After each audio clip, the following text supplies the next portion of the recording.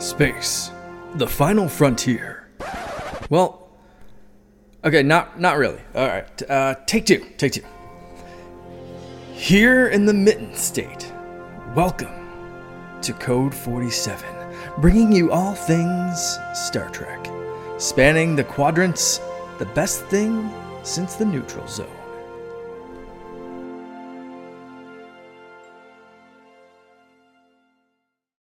Back again, sunny Sunday. Rainy days and Mondays always bring me down. No, that's not right. This is the Code 47 podcast over on the Secret Friends Unite Podcasting Network, episode 64.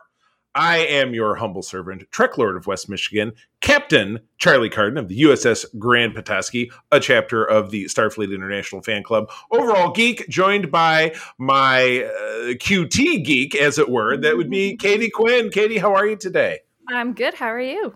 I'm doing all right. You know, it's Sunday nights are always can always be a little depressing. You got the work week encroaching upon you, but then we get to do this and we get to have fun. You and I are doing this now. In a couple of hours, we'll be recording with Todd on Secret Friends, and it's a good frozen February Sunday, just a few weeks before my 64th birthday. Did I say 64? This is episode 64. I'm turning 46. Wow. Oh my God. Wow, Charlie, I did not know that. No, the hair is not gray enough. But yeah, we're back here to talk about some Trekking. But we always kick things off. I try to steal a bit, though it's not always quite as exciting, from Secret Friends. That would be this super cool-ish cover piece of art here. I grabbed the VHS covers that were from, the 80s and the early 90s, but this is a season 3 episode of Star Trek, the original series, called The Tholian Web, where the Enterprise runs afoul of these weird aliens that you get to see them a little bit more closely, I think, in Enterprise. And have we seen one in Discovery? I feel like we have. Maybe. They're Tholians? they're like big little crystal. They're like crystals with little spider feet. They're like, and they kind of squeal. I don't saw any of them in Discovery. I do know I've seen one before. Yes, it was that episode. The couple episodes of Enterprise where they went mirror universe and they captured a Tholian and then they tortured it and killed it. It was great. It was fun. Yeah, absolutely. But I thought there was something about the Prime Directive of not interfering. I feel like interfering and killing would maybe. But this was the mirror universe, as I had said. Yes, it's opposite day. It's Bizarro World. It's up is down, bad bye. But yeah, it's kind of a stock image of the Enterprise being caught in the tennis net of the Tholian web. Yeah, the season 3 of the original series of Star Trek was kind of a wasteland. Katie, I don't know how familiar you are with the original series. I avoid the original series. Yeah, and to be honest with you, there's so many diehards are like, oh God, it's the greatest thing ever made. In particular, that third season was blah. So this was very close to the end. This was pretty close to the end of that series. So by the end of the series, they had less and less money to make anything. The effects were bad. The scripts were crappy. I think they're given episodes to the janitor, maybe the UPS guy. I don't know. It was a bad situation. So anyway, that's 64. But getting into the first part of our show, something where budgets are high because it's animated and the budgets are always the same. That would be these last 2 episodes of Star Trek Prodigy, taking us to the true mid-season. This would be a 20-episode season, and it's weird because it's not, this is kind of a third season, or it's kind of a quarter season because we got 5 episodes. They stopped, brought Discovery back. They stopped Discovery. They brought this back. Now they're bringing Discovery back. So we have these 10 episodes, but they didn't air in any kind of sequence. I mean, it doesn't really matter. But what's kind of cool about this one is that it was a 2-parter, and it gave you the really, truly kind of nice Star Trek vibe to it. I really liked it. I watched it again this afternoon. So, Katie, tell us about A Moral Star Part 1, Episode 9. Yes, the crew forgoes their dreams of Starfleet to return to Tars Lamora in a no-win scenario. And they are in cat boots all the while. I'm sorry. I I was thinking, unless we come up with something better, which I know we will, that's just totally what I would call this episode. I like cat boots. That's awesome.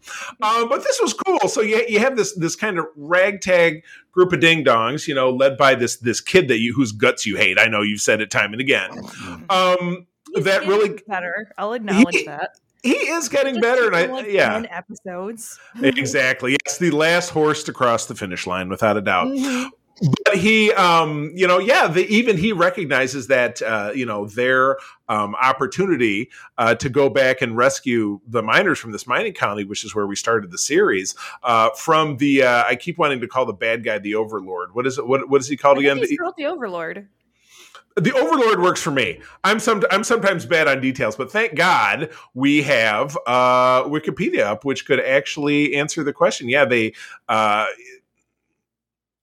Not seeing it at first blush, but we will get to it eventually. But I like this. This was some nice setup. Dreadnought is his robot guy, which I love because the Diviner. He's the Diviner. There we go. Right, to the Diviner. So isn't that the tuning fork that they use? Ding. Oh, that's a divining rod, isn't it? I don't know. I think so. I don't know. Or divining rod is supposed to find water, maybe. Maybe I would just keep thinking the inanimate carbon rod from Deep Space Homer episode of The Simpsons. in Rod we trust. But yeah, so they're being given an opportunity to go back. Because the Diviner needs the proto drive, he needs to be able to take the protostar, and he needs to get back. He wants to get back to Starfleet. That's his original plan, but we don't know why just yet until we get into part 2. So, highlights of part 1 for you. What really stood out to you? I really enjoyed how they finally were acting like a team. They seemed like they were finally listening to each other, acknowledging each other, and kind of being able to lean on each other's strengths without any of them acting like idiots or being really foolhardy. So I thought that was really nice. And overall, it probably was this set was probably my favorite set out of the series, which isn't, as you were saying, isn't saying much because I wasn't a super fan of the series. But, I thought if they continue this upward trend, I might be more apt to continue watching it. Even though I don't have to do a podcast review. I got you. Yes, when it's homework, like the reading we did for Secret Friends this week. That was a lot of. We're gonna have a pick a because you and I got to pick 5 or 6. You had 4 issues. I had 6. Todd had 8. So we're gonna have words about that. We're gonna have words about it. It was too much reading for my Sunday. But spread it out over the 2 weeks. I know it's just my new job has me running every which way, so I just have a lot less time that. For the year before that I spent unemployed, I have a lot less time. So it's an adjustment in time management. So I love, of course, that we get new Starfleet uniforms, and it's kind of funny because people are pissing about, oh God, how many different kinds of uniforms do they need? If you even looking at the United States military, which has 5 now 6 branches. They share some uniforms. They have a lot of unique uniforms. Starfleet is a shared service. They do a lot of different stuff. So I think it's super cool, particularly from the perspective of a cosplayer, to have all these different cool options and to have, comm badges that are slightly different, but just to have, the rank pips are all the same. I like that, or the different boots on the lower decks outfits. It's just fun. It's fun. It's supposed to be fun. It's the future. It's not like you have to go out and, spend all this money as a, service person to buy all these outfits. Everything comes out of a replicator. There's no money. So you know what? Have all the different uniforms you want. It's just sometimes it's good. They kind of look like each other. And it was we got another variation at the end of the next episode, but I don't necessarily want to jump all the way to the end. But here's something that I missed in going back and doing some research because I'm trying to figure out where's Chakotay? What happened to Chakotay? And why was Protostar just sitting there on that planet? And tell me if you missed this as well. Protostar, after Chakotay got separated from, and I was going back and reading some of the older captions of the show, was thrown backwards in time and had been sitting there on that planet for 20 years. Oh, I did not know that. Exactly. So I read that and I saw the date. The Protostar was on Tars Lamora in 2366. I'm like, 2366? This is 2383. That's very commonly spelled out in some of this language. But yeah, that was said when the oh my God, I'm gonna screw up. Then it went not Dal, but who's the other girl? Who's the girl? Oh, Quinn. When Gwen finds out kind of her own backstory, that piece of information was in there, and I just totally missed it. So I feel like a total dope. So misery loves company. So thank you for also being ignorant. I appreciate it. So moving into episode 2. Yes, our crew has been stranded. The diviner was successful in kidnapping the ship, but he did take Gwen with him. He also transformed Janeway into an evil Janeway. Yeah, we got goth Janeway. Yeah, she really gothed out, so she looks a little, she kind of a little bit more has their style. And what he also did when he was leaving the planet in episode 1 is he did a shot of phaser blast at the protective shield for the mining colony so that they would all suffocate, which is just what a great, super cool thing that is to do. Thanks, buddy. It's kind of his scene. That makes sense. I guess, yeah. That's really up his alleyway. So from that, they are, we see our crew obviously back on the planetoid, trying to figure out a way to restore it. But they use Starfleet tech for the first time to help these other, slave miners be able to speak to each other because they don't have the UT. So now you got the cat person talking to the rock person, and by doing this, they're creating their own little cooperative federation of people working towards a common goal. But back on Protostar, which is protostarring its way back to the Alpha Quadrant and they're all the way out in they went up to the Gamma Quadrant, then they came back to the Delta Quadrant, and now they're on their way. It's a whole ping pong. If you can see the map behind me, they went from they were here, and they went here, and it was a whole thing. But yeah, it's where the diviner reveals this evil plan, and it was very Thanos like. It was very he takes her into a holodeck program. He's like, "This is our home world. It was beautiful," and she was like, "I thought you told me it was wiped out. I thought we were the last members of our species." She said, "We are in the future. We are, because here's the deal. It was revealed to me that because of Starfleet and the Federation, there was a plague or a catastrophe that totally wiped out our planet because of Starfleet." I think he said about a civil war, because when I think he explained it when they did first contact after they left, there was a civil war for those who wanted to be embraced by the Federation versus those who wanted to be nationalists. Yes, exactly.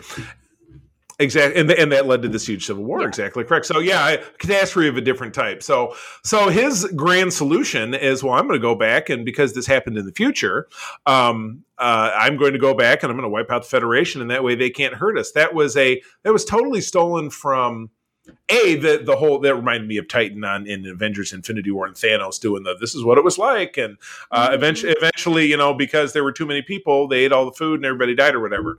But this was a plot line of a movie. This is killing me. Where it was the same thing. They went back to retroactively. It's kind of like a Terminator. Well, I mean, it's Terminator for sure. I feel like there's something that's super closely analogous to this. Now I need to look at. Now I need Memory Alpha to bail me out. But while I look, give me your thoughts. What did you like? What did you dislike? I liked that Gwen kind of got to hold her own against her father. I thought that was really great. Because there was a moment where they were kind of playing it off like she was going to agree with him, be like, "Oh yeah, well then we have to destroy the Federation." And she flat out tells him, "You cannot substitute one tragedy for another tragedy. You can't wipe out an entire race or, the entire Federation just because you don't want this to happen to our people." Like, you can't talk to them. You can't tragedy stack. It's not like it's not like stacking coupons at the grocery store. No, it's not. You don't get to swap them out. Oh man, tragedy stack. I think I just found a great name for the episode. We'll see. Tragedy stacking. We'll see if we come up with something better along the way. But no, it's going to drive me nuts because there's like a sci-fi equivalent. Like this was a plot line from something else, and if it's a Star Trek one, I'm going to kick myself. But even just looking at the notes here in Memory Alpha, it's not really jumping right out at me. So, but lots of great tidbits in this. Obviously, in the end of it, good triumphs. You see Zero use his Medusan powers. Medusan, that's actually from the original series, from season 3, if I'm not mistaken, in an episode guest starring your favorite actress, Diana Muldaur, who is Dr. Pulaski, where she plays a blind scientist who's able to interact with this non-corporeal creature whose mad or whose non-corporeal appearance causes madness in humanoid life forms. And that's why Zero wears his little ball suit with his hand. So when he lets himself out of it, he drives the diviner nuts. But unfortunately, the catches a bat glare, which also knocks Gwen out, but she's eventually able to be healed. So our people are successful, and they're able to take the diviner's ship, which they use to escape from Taslamora, the asteroid colony, and give it to the asteroid miner slaves, and they're able to go out and kind of seek their own destiny, like the Cylons at the end of Battlestar Galactica. Exactly. There you go. There's a tag, but that still is just absolutely killing me that I can't remember that this totally feels like your reviews of TNG. And I get, or it's going to be like I'll remember it while we're recording with Oxford, and I'll just blurt it out like a crazy person. But c'est la vie. Yes, that's also.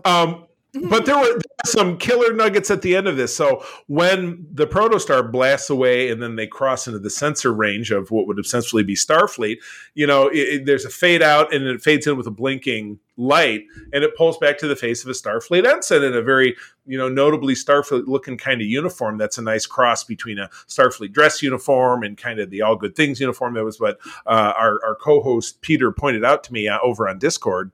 But she says, "Admiral, we've got a spot," and whips around, and it's Admiral Janeway is in command of the ship that is clearly looking for the protostar. But when they pull back out of that shot, she is flying the USS Dauntless, which was the fake ship from one of the I think the season 4 finale of Voyager, with a guy who tried to trap the crew and say, "Hey, this is a ship from Starfleet. They flew it here. Why don't you get on?" And then he was just going to fly him into Borg space and kill him. Does that sound familiar? Ray Wise was the guest star. Ray Wise. So, yeah. So that was super cool. They took that, but it was the exact same design. So that's just kind of weird. I would love to. I look forward to an explanation of kind of what is the deal with that. So, but yeah.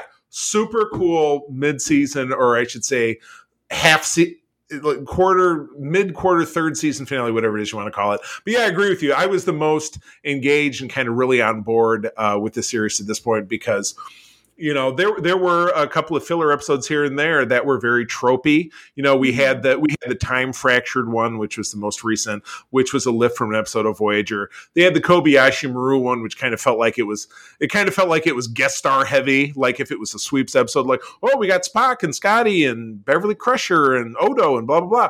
Where this really felt like it moved the needle for the characters, and like you, I really enjoyed that. I think that's the best. So now we get Discovery back for 7 more episodes, and then if I'm not mistaken, the last 3 of those 7 will overlap with Star Trek Picard. So we're going to have just a total shit ton of stuff to talk about. It's totally nuts. Yeah, so much stuff. So much stuff. But that gets us into segment 2. Now, you said last week you would consider singing. You gonna cut loose? All right, here. Are you ready? You got it. Never gonna give you up. Never gonna let you down. Wait a minute. Katie rickrolls us. New name of the episode. Oh my goodness. Oh, okay. I love it. All right. But at any rate, it's been a long road. We are into part 2 of season 2 of Star Trek: The Next Generation, airing just kicking off the last year of the 80s decade, 1989. We've got 5 episodes to talk about, the first of which is The Schizoid Man, directed by Les Landau, who's a guy who did a lot of TNG. The screenplay by Richard Manny and Heinz Beimler, who was a guy who did a lot of TNG, and Tracy Torme, who was a bigger name, I believe, in season 1, and then I think he kind of fell off the map in season 2. January 23, 1989 was week of. Scientist Dr. Ira Graves, actor W. Morgan Shepard, who shows up a couple of different times in Star Trek. I think he was the Klingon warden in Star Trek 6 on Rura Penthe, and he had a role in an episode of Voyager 2. So anyway, he's a face you end up seeing. But at any rate, he cheats death by uploading his memories and personality into Data with wacky results, which he doesn't say. He's kind of a creepy scumbag, genius. Yep. And so, he has inexplicably a young, super cute assistant who lives with him, who after he dies, she comes aboard the Enterprise. and he just starts being super creepy with her. He's being insubordinate to Picard. He's just overall kind of just being a total jackass. And obviously through that, the crew figures it out. Mm-hmm. Yeah. I mean, once again, Brett Spinner, amazing, wonderful. His talent never ceases to amaze me because he has to take on this role, which is very opposite of Data.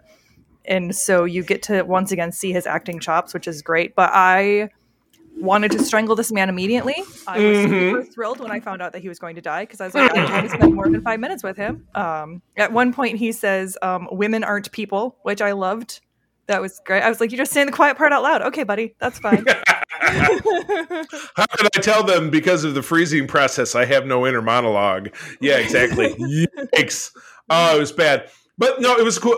You're right. For nothing else, the episode really highlighted Brent Spiner's, incredible abilities as an actor, his range, and it also gave us the very inexplicable Data tries to have a beard part at the beginning of the episode.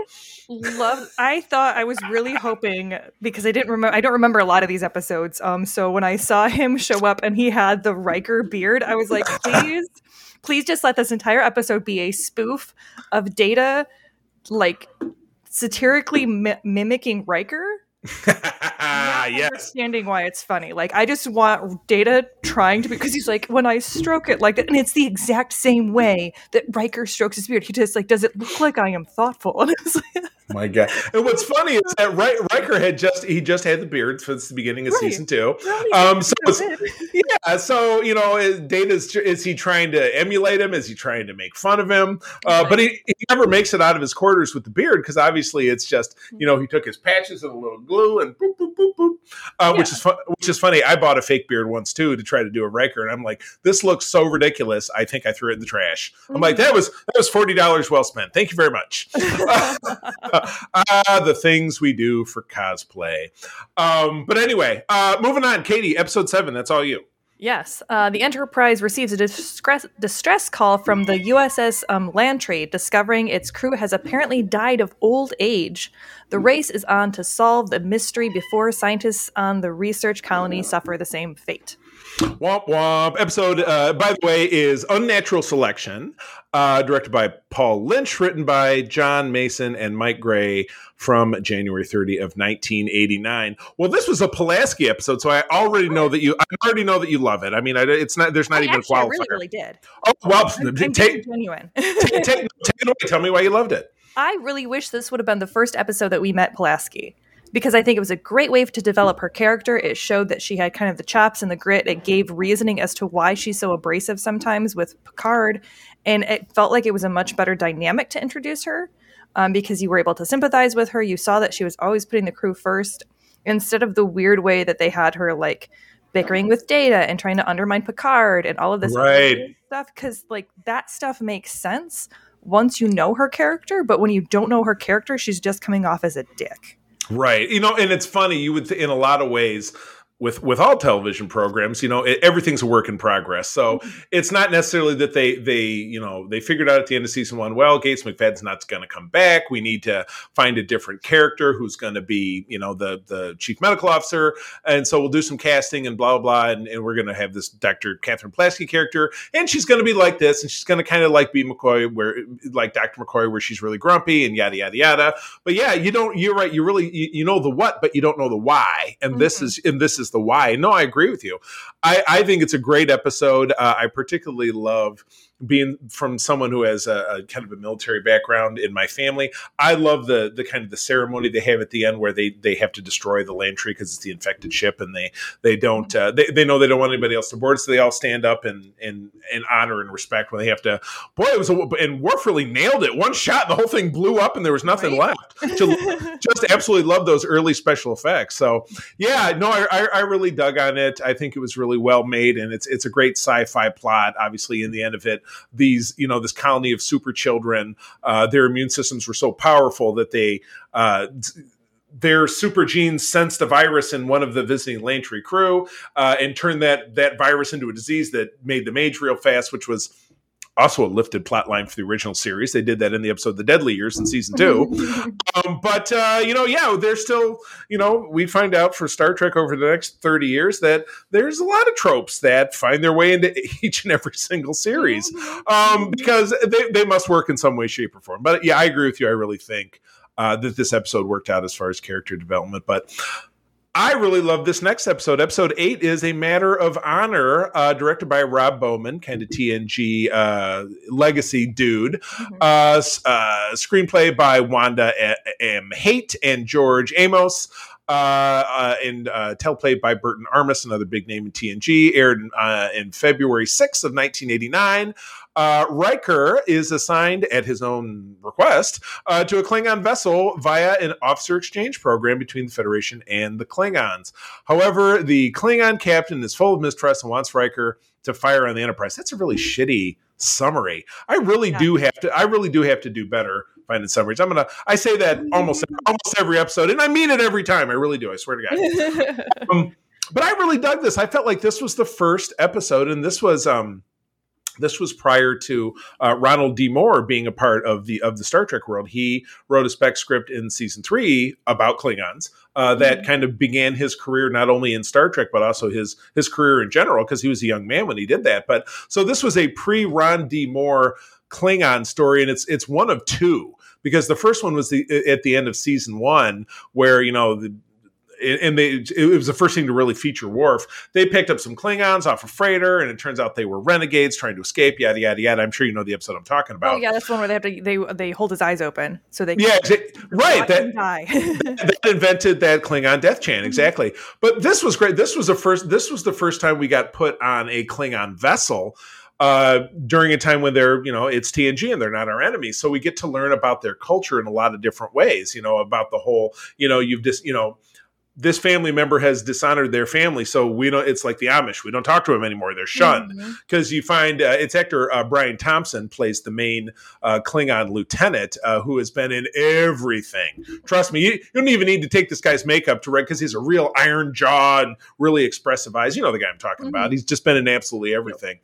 And this was great. And again, it was a Riker episode. Riker's my favorite TNG character. He's on my wall up here. I really kind of walk like him and talk like him, and sometimes because I grew up watching him and I always thought this dude is the dude. But he really artfully navigates around the situation where it turns out when the Klingon vessel picked him up, a parasite, which was on the Enterprise hull, unfortunately got onto the Klingons hull. And so when the Enterprise discovers this, they go back to help. But this, jerkwad Klingon captain's like, they're coming to kill us, blah, blah, blah. So Riker has to do some sleight of hand. And this also introduces the whole killing your superior officer if they're unfit for duty, or relieving them in a forceful way, which Riker does, but he does it with this great understanding of Klingon culture, which even the Brian Thompson character commends him for. So I really dug it. I thought it was a really well written episode, especially for the super uneven, season 2, where you're getting a lot of like, I thought they did this well. Yeah, and I would definitely agree. Like after watching Unnatural Selection and then coming into A Matter of Honor, I was really excited. I thought both of them were very, very solid episodes. Riker can be hit and miss for me just because sometimes he comes off, as he does, with a creep factor. True. I gotcha. He just kind of smiles and stares at a woman until she acquiesces. Oh no, super creepy. Whoops. Yes. That's not something I picked up from him. That's not me. But that said, I do think he definitely has some lovable qualities, and this episode really played into those because he is very smart, he's very witty, he's very adventurous, and I think he can be a really fun character, and this was definitely one of those times that he really shone as a character.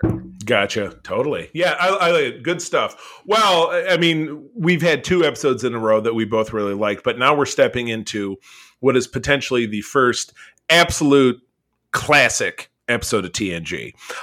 So go ahead, please. All right. This is A Measure of a Man by Robert... I don't know these names as well as you do. Shearer, let's go with. Shearer. Okay, and it was... Who is that? Melinda Snodgrass. Yes. Done in February of 1989. It says, after Lieutenant Commander Data refuses an order from Starfleet to be dismissed or dismantled for research purposes, a hearing is convened to determine if he is a legal citizen or a property of the Federation.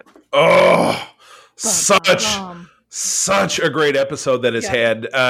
First of all, within SFI, and Katie, I know you're not a member of our chapter. Plug. But within SFI, one of the little side projects some of us in the region did a number of months back, because we started these monthly script table reads where we would act out an episode over Zoom. And this was one of the first ones that we did. That we found the script and we reached out to people who wanted to be involved and said, and I got to be Riker, of course. And we got to read through and do it. And so it's powerful just to speak the dialogue. You know what I mean? It's really great. And they combine up a lot of like fun, like Picard meets a former lover who happens to be the Starfleet. Yeah, Philippa Louvois. They're both French, though he has a British accent and she has no accent. So proof that the future is this great big hodgepodge, and there is really no nationality, or there's no national heritage in the way that we speak. It's weird, but God, this was great. Yeah, so you're saying that. Somebody comes along and says Data's a robot. I've got a theory of how to reproduce him, so I just want him, so give it to him. This would be a Commander Maddox, who we end up seeing the same character, though not the same actor, in Picard as a much older man, because that whole first season of Picard, you've seen Picard, haven't you? Mm-hmm. Okay. Yes. So that whole first season had to do with, artificial life and different stuff. So it definitely touched upon this episode, in particular this character, who he was like, Pulaski on steroids with his contempt for Data. Oh, absolutely. And he went back to all the way back to when Starfleet, when Data wanted to join Starfleet, this guy was the guy who stood in his way. And so Picard says, no, you can't take my officer just because he's not a human being, he's sentient. Well, then they had to have this big courtroom drama. Riker had to be pulled in as prosecutor because he was duty bound to do it, even though it was very difficult for him. And there was a great speech. There was a great interaction. And again, we've not talked a lot about Whoopi Goldberg's character of Guinan, who was new this season. But her relationship with Picard goes back in mysterious ways that have been, I think defined non-canonically in novels and things like that. But we're going to be getting her back in Picard season 2 just in a month here, which is really exciting. But she and Picard have this amazing interaction about how Data's subspecies, of which he's the only member, that this whole concept is setting them up to be essentially treated like a race of slaves. And that's the winning argument that Picard uses to essentially gain Data his freedom. So I just can't, I've done all the talking. I can't say enough, but I'm gonna let you talk. So please do. I mean, you've hit all of the amazing points. It was, I think, really one of those episodes where part of the reason why it's so good is because every character is all of the best qualities of those characters I brought forward. So you see Riker's charisma and his willingness as an officer, where even though it's absolutely stomach churning for him, he has been told, if you do not bring your A game, this guy automatically wins and Data's going to be dismantled. And so he brings his A game, and you can see that he is just absolutely torn up about it, but he still does it. And then, like you said, you have Guinan and Picard, which I actually did some research into Guinan because I was like, this has kind of that like magical Negro feel vibe to it. But apparently Whoopi came to them and asked for this character. Like, yes. Character. So I was like, okay, that kind of helps take some of that off. But. Which is funny because Gene Roddenberry, the late Gene Roddenberry, has been noted in saying that it's kind of the other way around. That he approached her, but then she approached him. So that was kind of unclear. I tend to believe a little bit more of what you're saying. That makes a hell of a lot more sense to me. Yes, and that, or at least I don't know if it was that Gene approached her about a character and they collaborated and made this character together. Gotcha. Maybe what I was. So it definitely sounded like she had some collaboration in the creation of this character. So I was like, well, that's good that you don't at least have this like feel good Black woman who just shows up to help all of the white protagonists and make sure that their lives are better. I am not naming this episode the Magical Negro. That's going too far. That's not. No, we will stick with this so far. But yeah, like I said, we're 35 episodes into the series, and they hit their first just blaster of a note. Just absolutely. I mean, it's not that there weren't great episodes here and there, or great segments here and there, or great character development, but this was the one where everything hit, with the exception of the fact that Riker had to step up, or they were going to default. So it's like it's like not showing up for a summons and you automatically go to jail. That just, I mean, I guess that seems kind of weird, but it served the plot and it gave us this great performance and this great story. But that's the only part of it that I was kind of like, I don't really get. I think it made sense because at that point she was saying, I don't have any proof to not agree with him. And so then Picard challenged it and she said, okay, well, if you're challenging it, then we have to have a trial. And if we're having to have a trial, we have to have both a defense and a prosecution. So if we can't have a prosecution, because she didn't have a staff. Because it was a new station or a new spaceship, starbase, a new space starbase. So yes, in space, in space. Big surprise. I like it. Star Traces. I cannot talk right now. You got that? You doing okay? All right. I'm not okay. I'm not drinking. Are you drinking? Because we got another show to do after this. I know. I'll be totally good. Are you kidding me? I'm going to be 100% for Todd. Oh my God. Oh, wow. For Todd. Oh, Todd's coming. Okay, great. Very good. Continue to be 100%. You'll be like 112% by then. I love it. Exactly. Very good. I don't know if it's 12 proof. Okay. Oh. No, I might have to Irish up my coffee. Get through this deal. All right, let's take it home. Episode 10 is the Dauphine, which I had to really practice and look up what the hell that was supposed to sound like. I think it's the Dauphine. Directed by Rob Bowman, again, a guy who did a lot of TNG. Scott Rubinstein and Leonard these guys never wrote another episode, so I'm not even going to bother. Aired the week of Feb 20, which was the week of my birthday when I turned 13. Oh my God. Girls wouldn't touch me with a 10-foot pole when I was 13. My goodness. Good times. Middle school, bad times. Okay, the Enterprise hosts the young leader of Daled 4, Celia, Jamie Hubbard. Soon, Wesley Crusher, Will Wheaton, finds himself falling in love with her. Aww. However, Selena and her guardian harbor a secret. Woo, her guardian. Ouch. Even crustier than Pulaski, but the two of them end up crossing swords, which is absolutely perfect.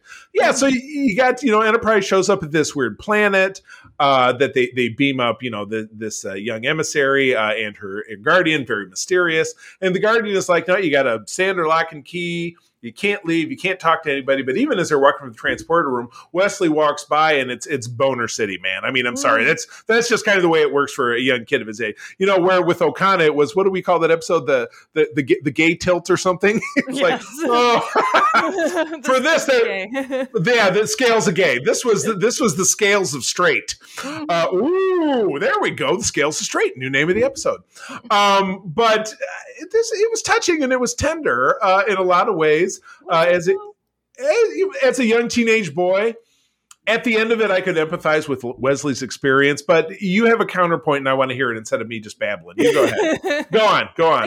I didn't so much mind the the tit for tat back and forth with them. I thought that was kind of cute. I liked the idea that they were using Wesley as kind of to help the Delphine Celia.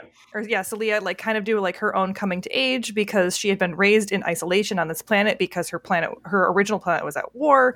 So she had been told her entire life, you are going to go and you're going to bring peace between your worlds and everything's going to be great. And she's like, well, what if I don't want to do that? And so Wesley was kind of her last moment of indecision. And then it brought her to be able to do what needed to be done. But just the fact that he knew her for a whole 4 hours, and I mean, this moment where he finds out basically they're shapeshifters. That's the big secret, and he finds out. So she's trying to come to him and be like, "Hey, I'm really sorry about this." And he's like, "I loved you." She's like, "I loved you." And he's like, "Did you though?" And I'm like, "Dude, you've known her for less than a day." I can simply tell you, as a love, and it's funny because I will tell you that right around the same time I met the first girl that I had kind of that puppy love crush on. She and I are best friends today. She lives a few blocks from here. We hang out every week. We talk all the time. But we had this, I was just like, I don't know what love is, but I think I love you. And that's what being a dumb teenage boy is all about. So I get his bit at the end with Guinan where he's like, I'm never going to feel this way again. It absolutely feels that way for a teenage boy. Yes. I will get, and again, I've never been a teenage girl, can't speak to that experience.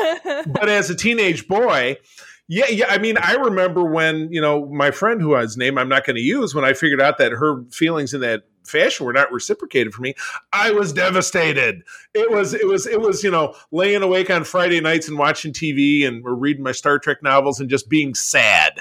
So I was Wesley. And it's funny that this was maybe a year or so before I went through that same experience, but it's just too funny that I had the same kind of Wesley Crusher experience. You had the Wesley Crusher crush? I had the Wesley Crusher. Oh, the names just keep getting better. The Wesley Crusher crush.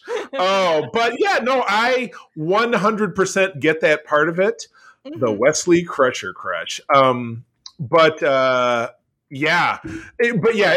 a super cliche. I totally get it.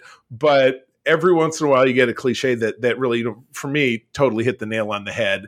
Go ahead, please. Oh, I would say, I think that I might have been more apt to forgo it, but the fact that I think he's supposed to, at least I was taking it as he was like 16 or so at this point, like 15, 16, not like 12, 13. So right. Like 12, 13 I can get, but I'm like at 16-ish, 17, like that to me, that one was where I was like, buddy, you can't tell me that you've never like seen another gal in Starfleet and been like, oh, hello. There's no suit of armor around the heart for that first heartbreak. I'm telling you. I'm gonna have to. It's rare, but I'm gonna have to take Wesley's side on this one. I know how he feels, 100%. And I think you alluded to it, but the interplay when Guinan and Riker are trying to show him how to flirt was absolutely spectacular. That was a lot of fun. That was a lot of fun because it was played for laughs, and I was laughing. Oh yeah, it was absolutely played for laughs because he was saying the most ridiculous things, and I was right. Like, what? And he's like, I can't stop thinking about it. I'm like, no, you could probably. It's fine. Yeah, it's okay. It's okay. Why are you talking like this? Trust me, go swing by Troy's quarters. It'll be fine. Yeah. It was funny because I was thinking about your line in the other episode that you said, well, between Troy and Riker, they went back and forth who can't keep their pants on. And I was just thinking today, both of them were wearing unitards this entire season. So they couldn't take their pants off. You would think so. Oh my God. All right. Well, that draws to a close the second the second quarter of our breakdown of this. So compare, contrast first quarter to second quarter. Which one are you liking more? I think that I definitely liked the second quarter more, just because that's like, I didn't love because I did really like the one in the last set that was about the ambassador. Okay. Yeah. The Riva. Yeah. The deaf guy, the deaf actor. Yeah. I really, really enjoyed that episode, but that was the only one that I was like, ooh, this is a good episode. Yeah. In this set, I really enjoyed, like 3 out of the 5. Right. Really, gotcha. really solid. And then the other ones I was like, I'm like, this is kind of annoying. Like there's some stuff in here where I'm like, not great, but right. You're not selling it to me. Forget about it. Oh my goodness. Oh well, that's good. Well, we will be back in a couple of weeks to tackle the segment 3 of 4, and also to talk about the first 2 episodes of the Return of Discovery. You're up to date, right? You're good to go to jump back into Discovery. Awesome. Good deal. Well, with that, my dear friend, why don't you take us up on out of here? Yeah, for more information about Starfleet International, please visit Grant Petoskey and Region 13 on Facebook. All right. Well, friends, thank you as always for joining us. I'm going to tell you as always that sharing is caring and to keep on trucking. All right. Wherever you go boldly. This podcast is part of the Secret Friends Unite podcasting network. Visit secretfriendsunite.com for more great shows, articles, news, reviews, and more. Secret Friends Unite podcasts are available on Apple, Google, Spotify, and other podcast services around the world. If you'd like to be part of the conversation, you can join us on Facebook or our new Discord server, or follow @SecretFriendsU on Twitter. Please subscribe to Secret Friends Unite on YouTube and visit our merch store at tpublic.com. Just search Secret Friends Unite. Thanks for listening.